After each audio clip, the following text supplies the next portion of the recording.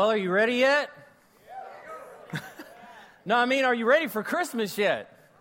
I mean, you got 11 days, right? Did you realize, at LaGrange, you realize you got 11 days to get this thing done, right? And in the next 11 days, you're going to deal with what I deal with, what we all deal with. You're going to deal with this unbelievable set of expectations. Now, if you're like me, I'm the type of person, I tried this year to do the most glorious thing in the planet. I tried to order everything online.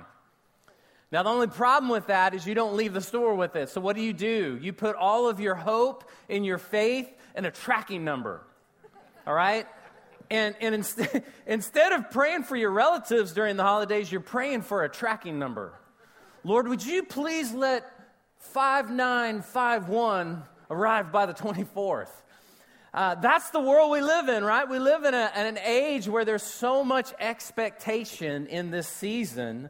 It can kind of trap us up a little bit. In fact, it can bring us to a point where we almost get heartsick because the expectations are so high of the season. Now, we wrap expectations around Christmas in a different word. We call them traditions. Now, how many of you have a tradition that you have in your family? Raise your hand. Like, Sean, we have multiples, in our house, okay? For those of you who say, we have no traditions, go to your grandma's house and move her Christmas tree or try to move it to another room, okay? And I'll come preach your funeral, all right? Because the truth is, we live with such high expectations and we live with a lot of traditions. But what I don't realize is that expectations are the things that we put all of our hope in, whether they're things that we do in life or things that we work toward achieving. And expectations leave us in what I call a state of hurry up and wait. Have you ever been at the hurry up and wait stage of your life? It's like there's all these expectations, there's all these things that you've put your hope in, and then you get to the point where you're just kind of hurrying up and waiting. And in the middle of those expectations, suddenly your heart becomes sick. Why? Because you just hurry up and wait.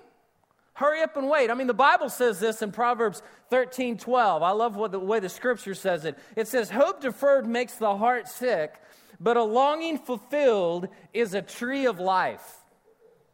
You see, one of the reasons that we struggle in the season of Christmas is we're living in a state of hurry up and wait. We're living in a state of hope that's been deferred because we are waiting for the 24th. We're waiting for all the Christmas traditions. We're waiting for a relative to arrive. Some of us this season, we're waiting to speak to someone we haven't spoken to all year. And it's got us freaked out. And so we're going to talk today in our season of Adventus about the idea of expectations. Because expectations go across all part of our lives, and they're really a part of the Advent season. Part of Advent is us getting our hearts set on expecting the arrival of Jesus. In my lifetime, I've noticed that people have a different set of expectations for wherever they're at. For instance, if you go to a football game, the expectations are real, right? I've seen some of you at a football game. If you go to a concert, the expectations are real. On Christmas Eve at your home and at my home, the expectations are real. And we've got to deal with having the right expectations, because here's the real problem. If we don't have the right expectations, we won't come to the right conclusions in our life. So if you have a pen, I want you to write a few things down. We're going to talk about expectations today as it relates to the coming of Jesus. You see, misplaced hope can lead to wrong expectations.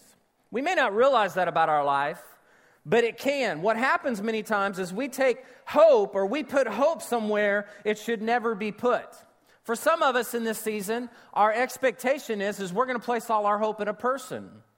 Some of you have a person in your home. It could be your father, it could be your aunt, it could be a grandparent. And the hope is that person will live up to the expectations we have. So what do? We put our hope in a person, or we put our hope in the circumstances of life.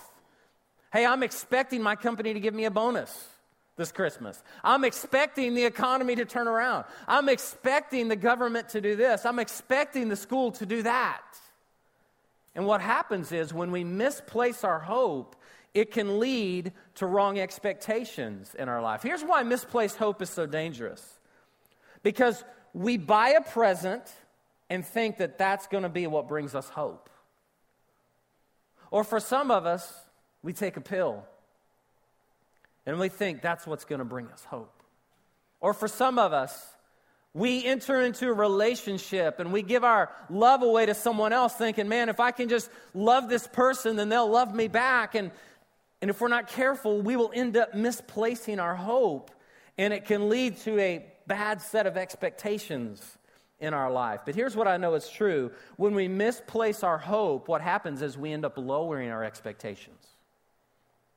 You see, some of us in this room, the reason we feel so jaded in our heart is because we've so misplaced our hope over the last year that we've begun to lower our expectations in life, and we no longer expect much. We start distrusting people. We don't feel like we have the capacity to fully give ourselves to anybody anymore. And you know what? That bleeds over into our relationship with God. God, I really don't want to give you everything, because if I totally, you're just going to let me down again. I mean, I have a friend who went through a disease this year. I had a friend who lost everything this year. I had a friend, and God, you didn't come through the way that I wanted you to, the way I expected you to. There's that word. And then suddenly, what do? We begin to lower our expectations in life. And let me tell you, lowered expectations can be dangerous. Because when you look at your life and you begin to lower them again and again and again, you find your heart in a place of recession. I like the way James Grant says it this way. He says, hope sustains life, but misplaced hope prolongs recessions. We begin to put all of our hope in the wrong things. I mean, think about it during this season. You put your hope in an experience, right? You're hoping that when the kids open the present, it's exactly what they want and the response that you expected from them. Like they're going to jump up and call you blessed and worship at your feet. You know, they're going to put a plaque in your house with your name on it. And so those expectations lead us to a place where suddenly we're like, whoa, maybe I put hope in the wrong place. And that's difficult. You know, it's kind of like the guy, this is an old joke, and I think it's so funny. You heard about the guy who entered his donkey in the Kentucky Derby, right? Did y'all hear this story? This guy goes and enters his donkey in the Kentucky Derby. And he was going in, and they were like, bro, what are you doing, man? This is the Kentucky Derby. Like, this is the thoroughbreds. And the guy walks up, he said, hey, listen, I was just hoping that by entering him in the race and putting him in next to the thoroughbreds, it would improve his speed. Listen, that's misplaced hope. Okay? We do the same thing in life. We do it in our job. Sometimes we do it in our family. Sometimes we do it in relationship. But you got to be careful, because misplaced hope can lead to wrong expectations. But not only that, wrong expectations can lead us to bad destinations. You see, some of us have come to a place in this year, and we look back and we go, how did I get here? Like, I started the year with a resolution, and now I'm at the end of the year, and I'm like, there's no resolution left. There's no fight left. There's no dog left in the hunt anymore, right? And what happens is wrong expectations can lead us to bad destinations. It's kind of like this. How many of you have a GPS that you use in your car? All right, it talks to you. It says your favorite word, recalculating, okay? I spend a lot of time U-turning and recalculating in my life, amen? The truth is, I read the most hilarious stories. I read stories this week of people who put bad coordinates in their GPS and where it ended them up. Okay? There was a lady in Maine who drove into a church, literally drove her car into a church because her GPS told her that's where the destination was. Now, God was trying to get her attention. I mean, God will draw people whatever it takes, right? But the truth is, we look at a GPS and we go, man, if I put this in right, this address, it's going to get me to the right place. But if you're like me, many times I've put a bad coordinates in a GPS and I've ended up at the wrong place. Okay? I mean, I thought I was going to Starbucks and I ended up at a funeral home. I was like, where's the drive-thru? Okay, is that what that awning is? Okay, wow, they got really neat delivery trucks. And, you're like, bad coordinates will take you to the wrong place. Listen, wrong expectations will lead you to bad destinations in your life. And God doesn't want us to go there. So this whole idea of expectation is important. The good thing about it is this: right expectations will lead you to the right destinations in your life. I mean, that's kind of the flip side of it. But the key is this: the right hope can bring greater anticipation and lead us to celebration. I want to talk about that for a second. The right hope. Hope placed in the right things. You see, part of life is learning to expect the right things and anticipate the right things and celebrate the right things. Whether you believe it or not, all of us have a well of hope in our life. And if we place that hope in the right things, then exponential things happen in our life. I like the way the writer of Hebrews says it. He basically says that hope is a byproduct of faith. Look what he says. He says, now faith is being confident in what we hope for and assurance of what we do not see. Faith is a byproduct of putting our hope in the right things. When we put our hope in God's word, God's going to increase our faith. When we put our faith in what God can do and not what man can do for us, hope rises in our lives. So putting our hope in the right things is so, so important. But I also want to tell you this today. Sometimes hopelessness is not a bad place to find yourself. Say, what? We're talking about expectations. We're talking about hope. No, listen. Sometimes God has to get us to the end of ourselves so that we can get the right type of hope in our life. I was reading a book not too long ago by Dr. Henry Cloud called Necessary Endings. If you've never read that book, you should read it. Whether you work in a company or you have a series of relationships you've gone through or whatever it is in your life. And he talks about sometimes hope is born through hopelessness. Why? I think in my life it happens this way. I get to the end of myself and I quit trusting in myself and what I can do. And I realize that my hope has to be in the Lord. Not in all the things that I can do, but what God can do. What He can do. Real hope sometimes begins when our hopelessness ends. So today in the scripture, if you have your Bible, I want you to turn to the book of Luke, back to Luke chapter 1. We were there last week, and we're talking about the favor of God. And the idea that God showed Mary favor and how exponential it was on her life because she believed God. Like she didn't just hear God's promise. Verse 38 of chapter 1 tells us that she actually said, let it happen according to your word, God. In other words, Lord, whatever flavor of your favor you want to give me, I'm in for because I trust you. And so she fully committed her heart to God. And so in Luke chapter 1, we move from the moment where she trusted God, and what happened? She sang a song. She sang a song. A few minutes ago, we sang that song, Hallelujah. What a beautiful song. But it's similar to the song that Mary wrote and that Mary sang. She sang a song and she glorified God and she gave God praise. And then in the midst of that, Mary kind of revealed something to us that I think is noteworthy. You can go back and look at. We're not going to talk about it today. But she began to talk about the world in which Jesus and John the Baptist would be born in. Now here's what's crazy. For many, many years, God had been silent. And at the end of all the prophecies and awaiting a coming Messiah, God speaks to Zechariah, He speaks to Elizabeth, and He speaks to Mary and says it's all about to change. In that gap of time, what happened in society was crazy.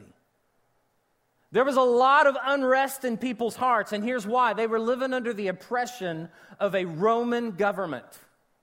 A Roman government that was so oppressive that literally you didn't have any rights. You didn't have any social justice. You didn't have anyone advocating for you. They were downtrodden. They were discouraged. They had no fight left. They couldn't fight the system. The system worked against them, and they were suffering under a bad government. And in the midst of that, there were these Jewish zealots who would go around and do these violent acts, and they would go and they would oppose Rome, and it would just kind of make things worse. And so sometimes we think when Mary heard this deal, like, you're going to have a baby and it's going to be Jesus and the Messiah, it was just like another day. It wasn't. It was at the time when everyone's hope was lost and everyone's expectations had been lowered. And I want to say something about that today. You know, a lot of people ask me all the time, Sean, what's your 2 cents on what's happening in our society right now? I want to say this to you today. Listen, without Jesus, there is no social justice. And you can try to fix all the governmental systems you want, and you can try to change people's ways of thinking, and you can try to tell them, hey, you shouldn't hate this, and you shouldn't hate that, and we shouldn't be violent here. Listen, we sold 33 million copies of Grand Theft Auto to a generation last year. What do you expect them to do? But in the midst of that, when all hope is lost, Mary says, I glorify God because God is about to bring a whole new day. And it's not going to come in the change of a government. It's going to come when God shows up on the earth. And his name will be Jesus. So what does Mary do? She writes a song. And she goes and visits Elizabeth. The Bible says when she goes and visits Elizabeth that the moment that Mary walks in the door, John, who is in Elizabeth's tummy, leaps up because she knows. He knows what's going down. And we find ourselves at one of the most peculiar places in Scripture, because I want you guys to know this. I've been a Christian now since I was 17.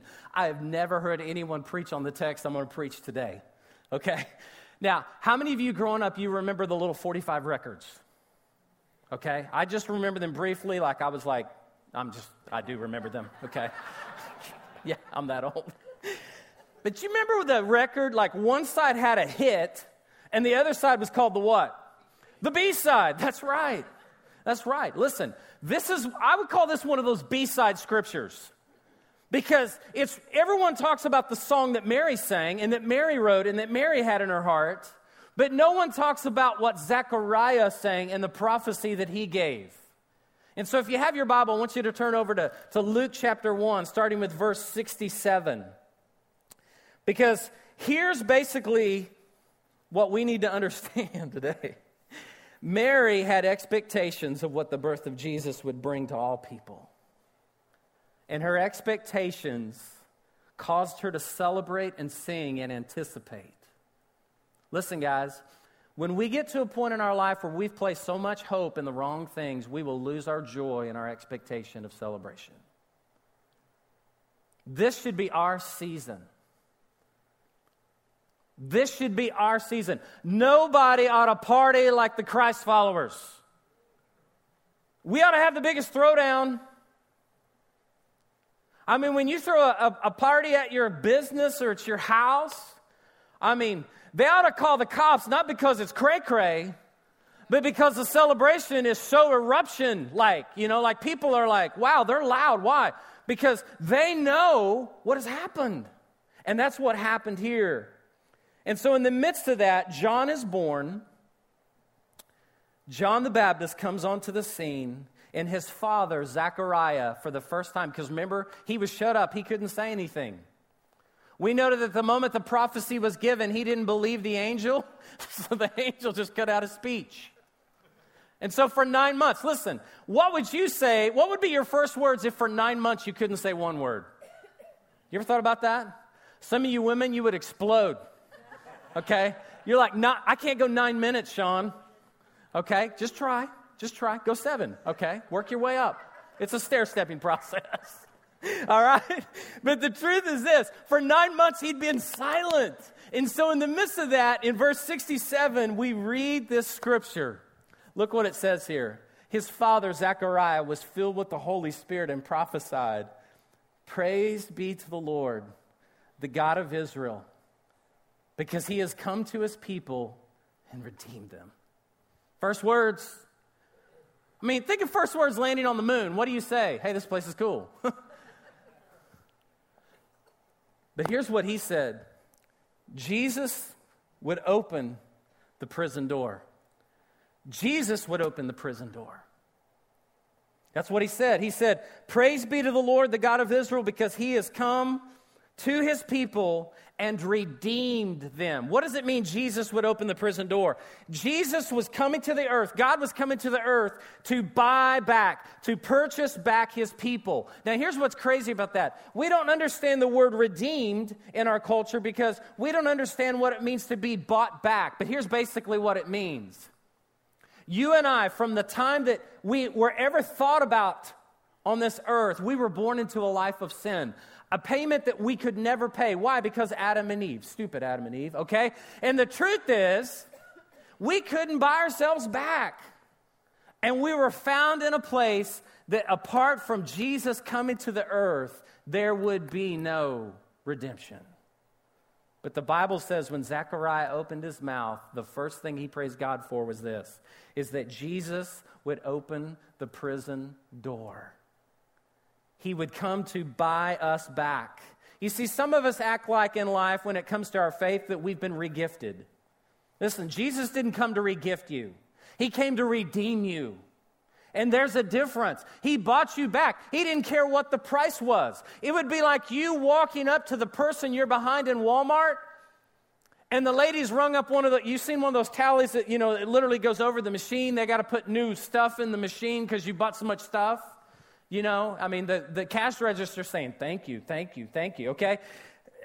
Someone walks up behind you and pulls out a credit card and said, "Here, let me buy that for you." That's what Jesus did. He came to open the prison door and to redeem his people. One of the reasons we ought to have the greatest expectation in the world is because Jesus came to open the prison door. He bought us back. He bought us back. But not only that, Zechariah says that Jesus will win the battle. Listen to what he says here. Look at the scripture. He tells us this. Verse 69, "He has raised up a horn of salvation for us in the house of his servant David. As he said through his holy prophets of long ago, salvation from our enemies and from the hand of all who hate us." Now here's the funny thing. We don't understand the word horn in Scripture, but anytime you see in Scripture that it talks about raising up a horn, it's basically the story of an army that's found itself totally captive, and then all of a sudden somebody comes in and they raise up a horn. They blow the horn that says, "Listen, we're about to take you out because we're about to win this battle." That's what Jesus did. He came to win the battle. He didn't just come to open the door. He didn't come to just buy us back. He didn't come to swipe the card and say, "I will redeem this people." He came to announce to the world, "I'm going to win this battle." It says he raised up a horn of salvation for us and the house of our servant David. It symbolized power and victory. It's kind of like this. Have you ever seen that moment in a football game? They call it when the momentum shifts. And there's one play that changes the whole trajectory of a game. It's that one moment in history when God says God raised up a horn and pronounced it to the world, and he blew that horn to say, "I'm going to win this battle." You see, one of the reasons our expectations ought to be different is because Jesus would win the battle. He's telling us in advance. Not only that, he would deliver us. Because that whole idea of salvation is the same word that we get delivered. Think about it. Think how much faith we put in a delivery person at our house. You ever thought about that? Hey, listen, I'm going to buy a high dollar item, and I'm expecting you for $2.50 shipping to make sure that it gets to my Christmas tree. I have a sister who works for UPS. And she's worked for them for almost 20 years. And so every now and then I will call her and I'll say, "Okay, tell me some funny stories." Tell me things that people ship that you know. And she's told me some stories about stuff that people have shipped that they probably didn't know that she knew that they shipped. And I'm like, wow, people are weird. People are really weird. But the truth is this. Jesus didn't come to deliver a package. He came to deliver a people. Jesus would win the battle. Not only that, number 3, Jesus would cancel the debt. In verse 76, he goes back and refers back to his son John, and he says this. Look what he says, and he says, "And you, my child," talking about his son, "will be called a prophet of the Most High, for you will go on before the Lord to prepare the way for his people." We knew that was John's mission here. To give his people the knowledge, now this is cool, of salvation through the forgiveness of their sins. In other words, Jesus came to cancel the debt. He was coming to cancel it. Jesus came to make sure the charges got dropped. That ought to raise our expectation a little bit. In this season of everyone's traditions and everyone's expectations on my life, it's really not about that. It's about what God brought to the table. Jesus came to cancel the debt, but I think this is probably the biggest one. Jesus came to bring a new day. Jesus, in his coming, would come to bring a new day. In verse 78, he says this. He says, "Because of the tender mercy of our God, by which the rising sun will come to us from heaven, to shine on those living in darkness and in the shadow of death, to guide our feet into the path of peace." You know, in the Bible, they call Jesus the Dayspring.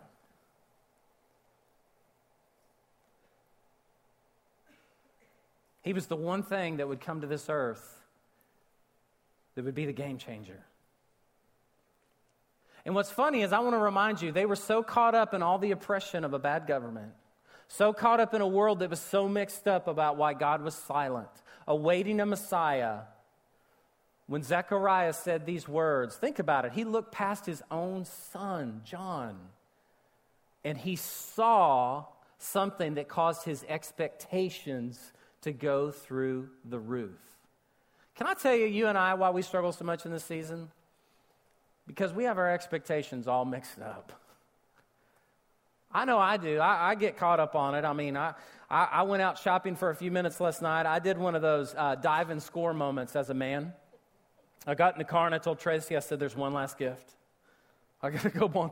I mean, I literally, I was crawling through the floors of Best Buy saying, "Jesus, please let it be on aisle 7. Okay. I mean, and some of you, you were out there too. I mean, if only shopping was like really walking around with a hot latte and your children going, "Children, isn't this the greatest?" I mean, you're not, your kids are like, "Listen, if you don't do what I tell you to do, you're not getting anything. Take those presents back." My parents used to threaten that, and I'd say, "Listen, take back the 7, but don't take back that 8th present, because that 8th one's going to be really good." Jesus was known as the Dayspring, and here's what he was saying. When his coming was pronounced, when this side of the record was played and Zechariah prophesied it, he said he's coming and he's going to bring us a whole new dawn. It was the expectation of a whole new life. See, that's hope. And that's hope that's not misplaced. That's hope that's properly placed. And when you properly place hope where it should be, there begins to be this sense in you of anticipation, right? I mean, when you know it's coming, right? Something in you begins to well up. And when anticipation grows, you get ready. Why? Because celebration's next. I mean, I've been a believer since I was 17, so one of the craziest things I felt very early on was, why do people check out at Christmas time? I mean, it's like I can be a Christian all throughout the year, but at Christmas time, they just kind of check out, and they check out, their hearts check out. And one of the things I love about our church is your heart doesn't check out. I mean, it's like you guys, you just kind of, you're like, yes, this is our moment, man. I mean, we get to tell the world about a new dawn. We get to tell the world about a new hope. But I think sometimes what we need to do is we need to remember why this is so important to us. And here's why. Number one, hope is found when you know what to expect. Hope is found when you know what to expect. Zechariah was prophesying this because this is what he expected God to do. And his hope was found because he knew what to expect. You see, God's word is true and his promises are true. We talked about it last week. When God says it, it's not a matter of if, it's a matter of when he's going to fulfill it. You know, even the prophet Jeremiah, when he was trying to get this word from the Lord about what his life was supposed to be, he tells us in Jeremiah 1:12, look at this. It says, the Lord said to me, you have seen correctly, for I am watching to see that my word is fulfilled. God's going to fulfill the order. Why? Because it's his word. And our expectations should grow and our hope should be found in the fact that we know what to expect. It's already happening. I mean, I think this is one of the greatest one. Our vantage point alone ought to give us greatest reason to celebrate. You ever thought about that? 2,000 years later. Zechariah said this. He had no idea. He only saw it in a prophecy. You and I, we get to see it 2,000 years later. We get to see not only everything that he said. Jesus won the battle. He opened the door. He conquered. He raised the horn. He said it all and it happened. And then he went to a cross and then he died. And then he was risen from the grave 3 days later and he ascended to be with the Father. And you and I are looking at the vantage point that Zechariah didn't even get to see. Listen, if you thought his expectations are high, ours ought to be 10 times higher. Why? Because our vantage point gives us greater reason to celebrate. So I want to illustrate this for you guys before we close today. Because here's what I'm convinced. I'm convinced the world has stolen our celebration. I mean, y'all remember being in high school, right? You remember when you would play a big rival? And the one thing you didn't want is you didn't want your rival across the field to do what? Cheer louder than you.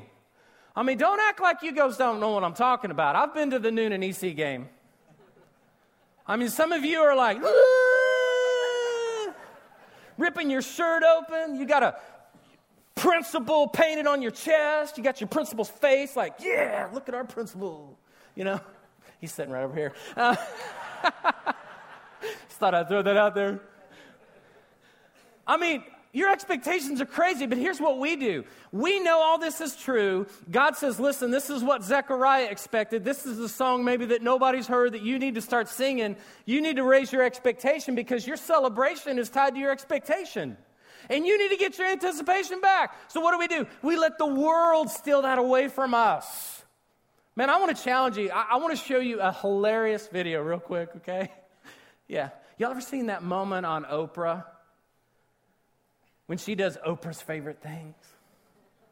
And she comes out and she says, okay, like I was going to talk about this, but today I'm going to give away millions of dollars worth of stuff. And she, goes crazy. Yeah. You ever watch the expectation on people's faces? Watch this.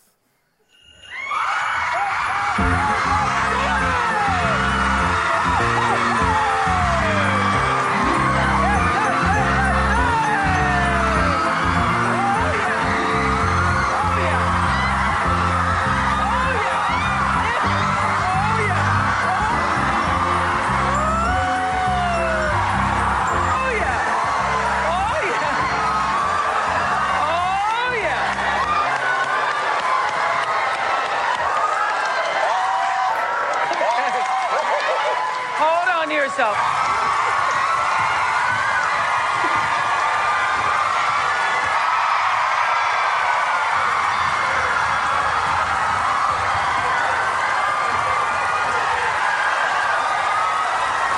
Just let me get a word in here.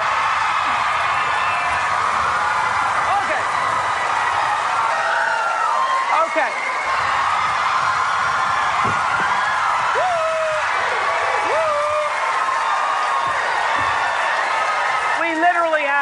Medics standing by, because it looks like a couple of y'all might need a medic or two.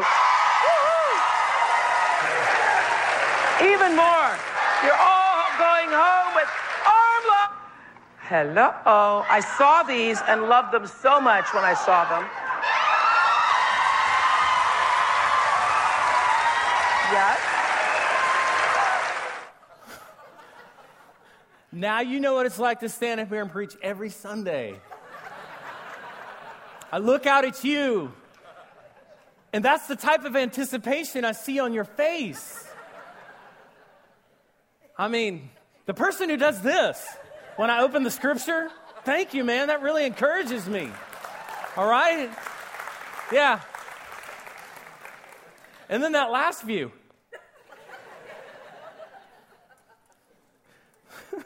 Hope is found when you know what to expect.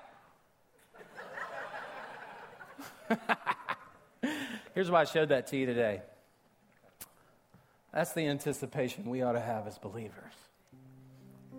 Think of the vantage point we have. I mean, our whole Adventist this year has been about celebrate. I told our staff I really felt like this might be the keystone message in the whole series. Because here's what we've done. We've allowed the world and misplaced hope to move our expectations down the ladder. The truth is, God wants us to expect great things. And let me tell you why. God came to this earth. I mean, He just didn't create it. He just didn't speak it into existence and being. Like He showed up on the scene. And next week, we're going to talk about that whole deal, which is awesome. But I just want to tell you, guys, listen, we need to let the world quit robbing us of the expectancy we should have in our faith. I mean, I know that's funny and we can look at it and stuff, but I tell you what, I think it's sad that we as the church, man, we need to celebrate more. We need to place our hope in the right things. And hope is found in a person, and His name is Jesus. It's not found in you and me. I mean, we're flawed. We're sinners. We can't do this thing. But you know what? He did it. He came and He lived and He died. And God came to this earth so that you and I could not lower our expectations, but so that we could raise our expectations. And the world would see the anticipation of our heart of celebrating one of the greatest days in all of the world, not because it's December 25th, but because we're celebrating the fact that God came to the earth. Would you pray with me today with our heads bowed and our eyes closed? Man, I'm just so thankful today that when I look at this passage, I'm reminded of everything that Jesus came to do. And I want to tell you today, whether you're here at our Newton campus or at our LaGrange campus, one of the greatest things Jesus came to do is He came to redeem you. He came to buy you back. You couldn't afford the price. You didn't have the credit left on your card. But the Bible says God sent His Son and He put Him in a manger. And during this season, one of the things we celebrate is that God gave us a Redeemer. And we expect the second return of that Redeemer. Jesus is coming back.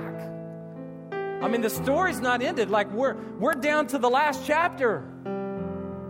And if you're here today, one of our campuses, you're here because God wanted you to be here. He brought you here. You may have been invited by a friend. Maybe you saw a bumper sticker. Maybe you saw someone's t-shirt and said, man, I want to go to that church. Listen, you're here today because God wants you to know something. He sent His only Son to redeem you, to buy you back. You couldn't afford the price. You couldn't pay the bill. You couldn't get it out of layaway. He came to buy you back. And today, the way He wants to buy you back is through salvation. It's through you opening up your heart. It's by you giving Him your life and saying, Jesus, I completely place all my faith and all my trust in you. With our heads bowed today and our eyes closed, I want to ask you today, if you've never made that decision, would you pray this prayer with me? Just say, Dear Jesus, thank you for coming to this earth. Thank you for living your life and dying on a cross for my sin. Jesus, I thank you that you rose again. And Jesus, today, I place all my faith and all my trust in you, Jesus. Would you come into my life, forgive my sin, and be my Lord and be my Savior. Jesus, I give you my life today. With every head bowed and every eye closed, I want to tell you that today, if you made that decision, that is the greatest decision you'll ever make in your life. There will never be a greater opportunity than in this season to tell other people what happened in your life today. I mean, it would be great tomorrow if you went to work or you went to school and said, hey, listen, I know this sounds weird and like we're celebrating Christmas and everyone's focused on all these other things and the traditions and but something happened in my life. I mean, that's what happened to me. I gave my life to Christ on the side of my bed, and I went to my school the next day and started telling my friends something happened to me.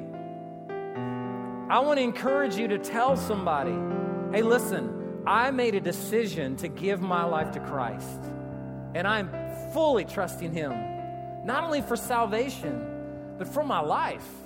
There's another group here today, and as we close, I want you to hear this. We need to raise our expectations, not of other people, not of shopping stores or customer service or whatever else it is in life that we think people ought to do better in. We need to raise our expectations because we have a vantage point of what God has already done. And we need to put our eyes on the right thing, because if we place our hope on the right things, it will lead us to the right places God wants us to be at in our life. Father, I pray in Jesus' name over families, over moms, dads, grandparents. Lord, I know in this season it gets so busy. And there's so much that can vie for our affection. But God, we ought to have greater expectancy than those on that video. Lord, that some of them don't even know what they're getting. They just think that they're going to get something awesome. Lord, we know what we're getting. That you came to this earth, you were wrapped in a manger, that you lived and you died and you rose again and you ascended to the Father. And Lord, now our expectation is you're coming back and you're going to take us home.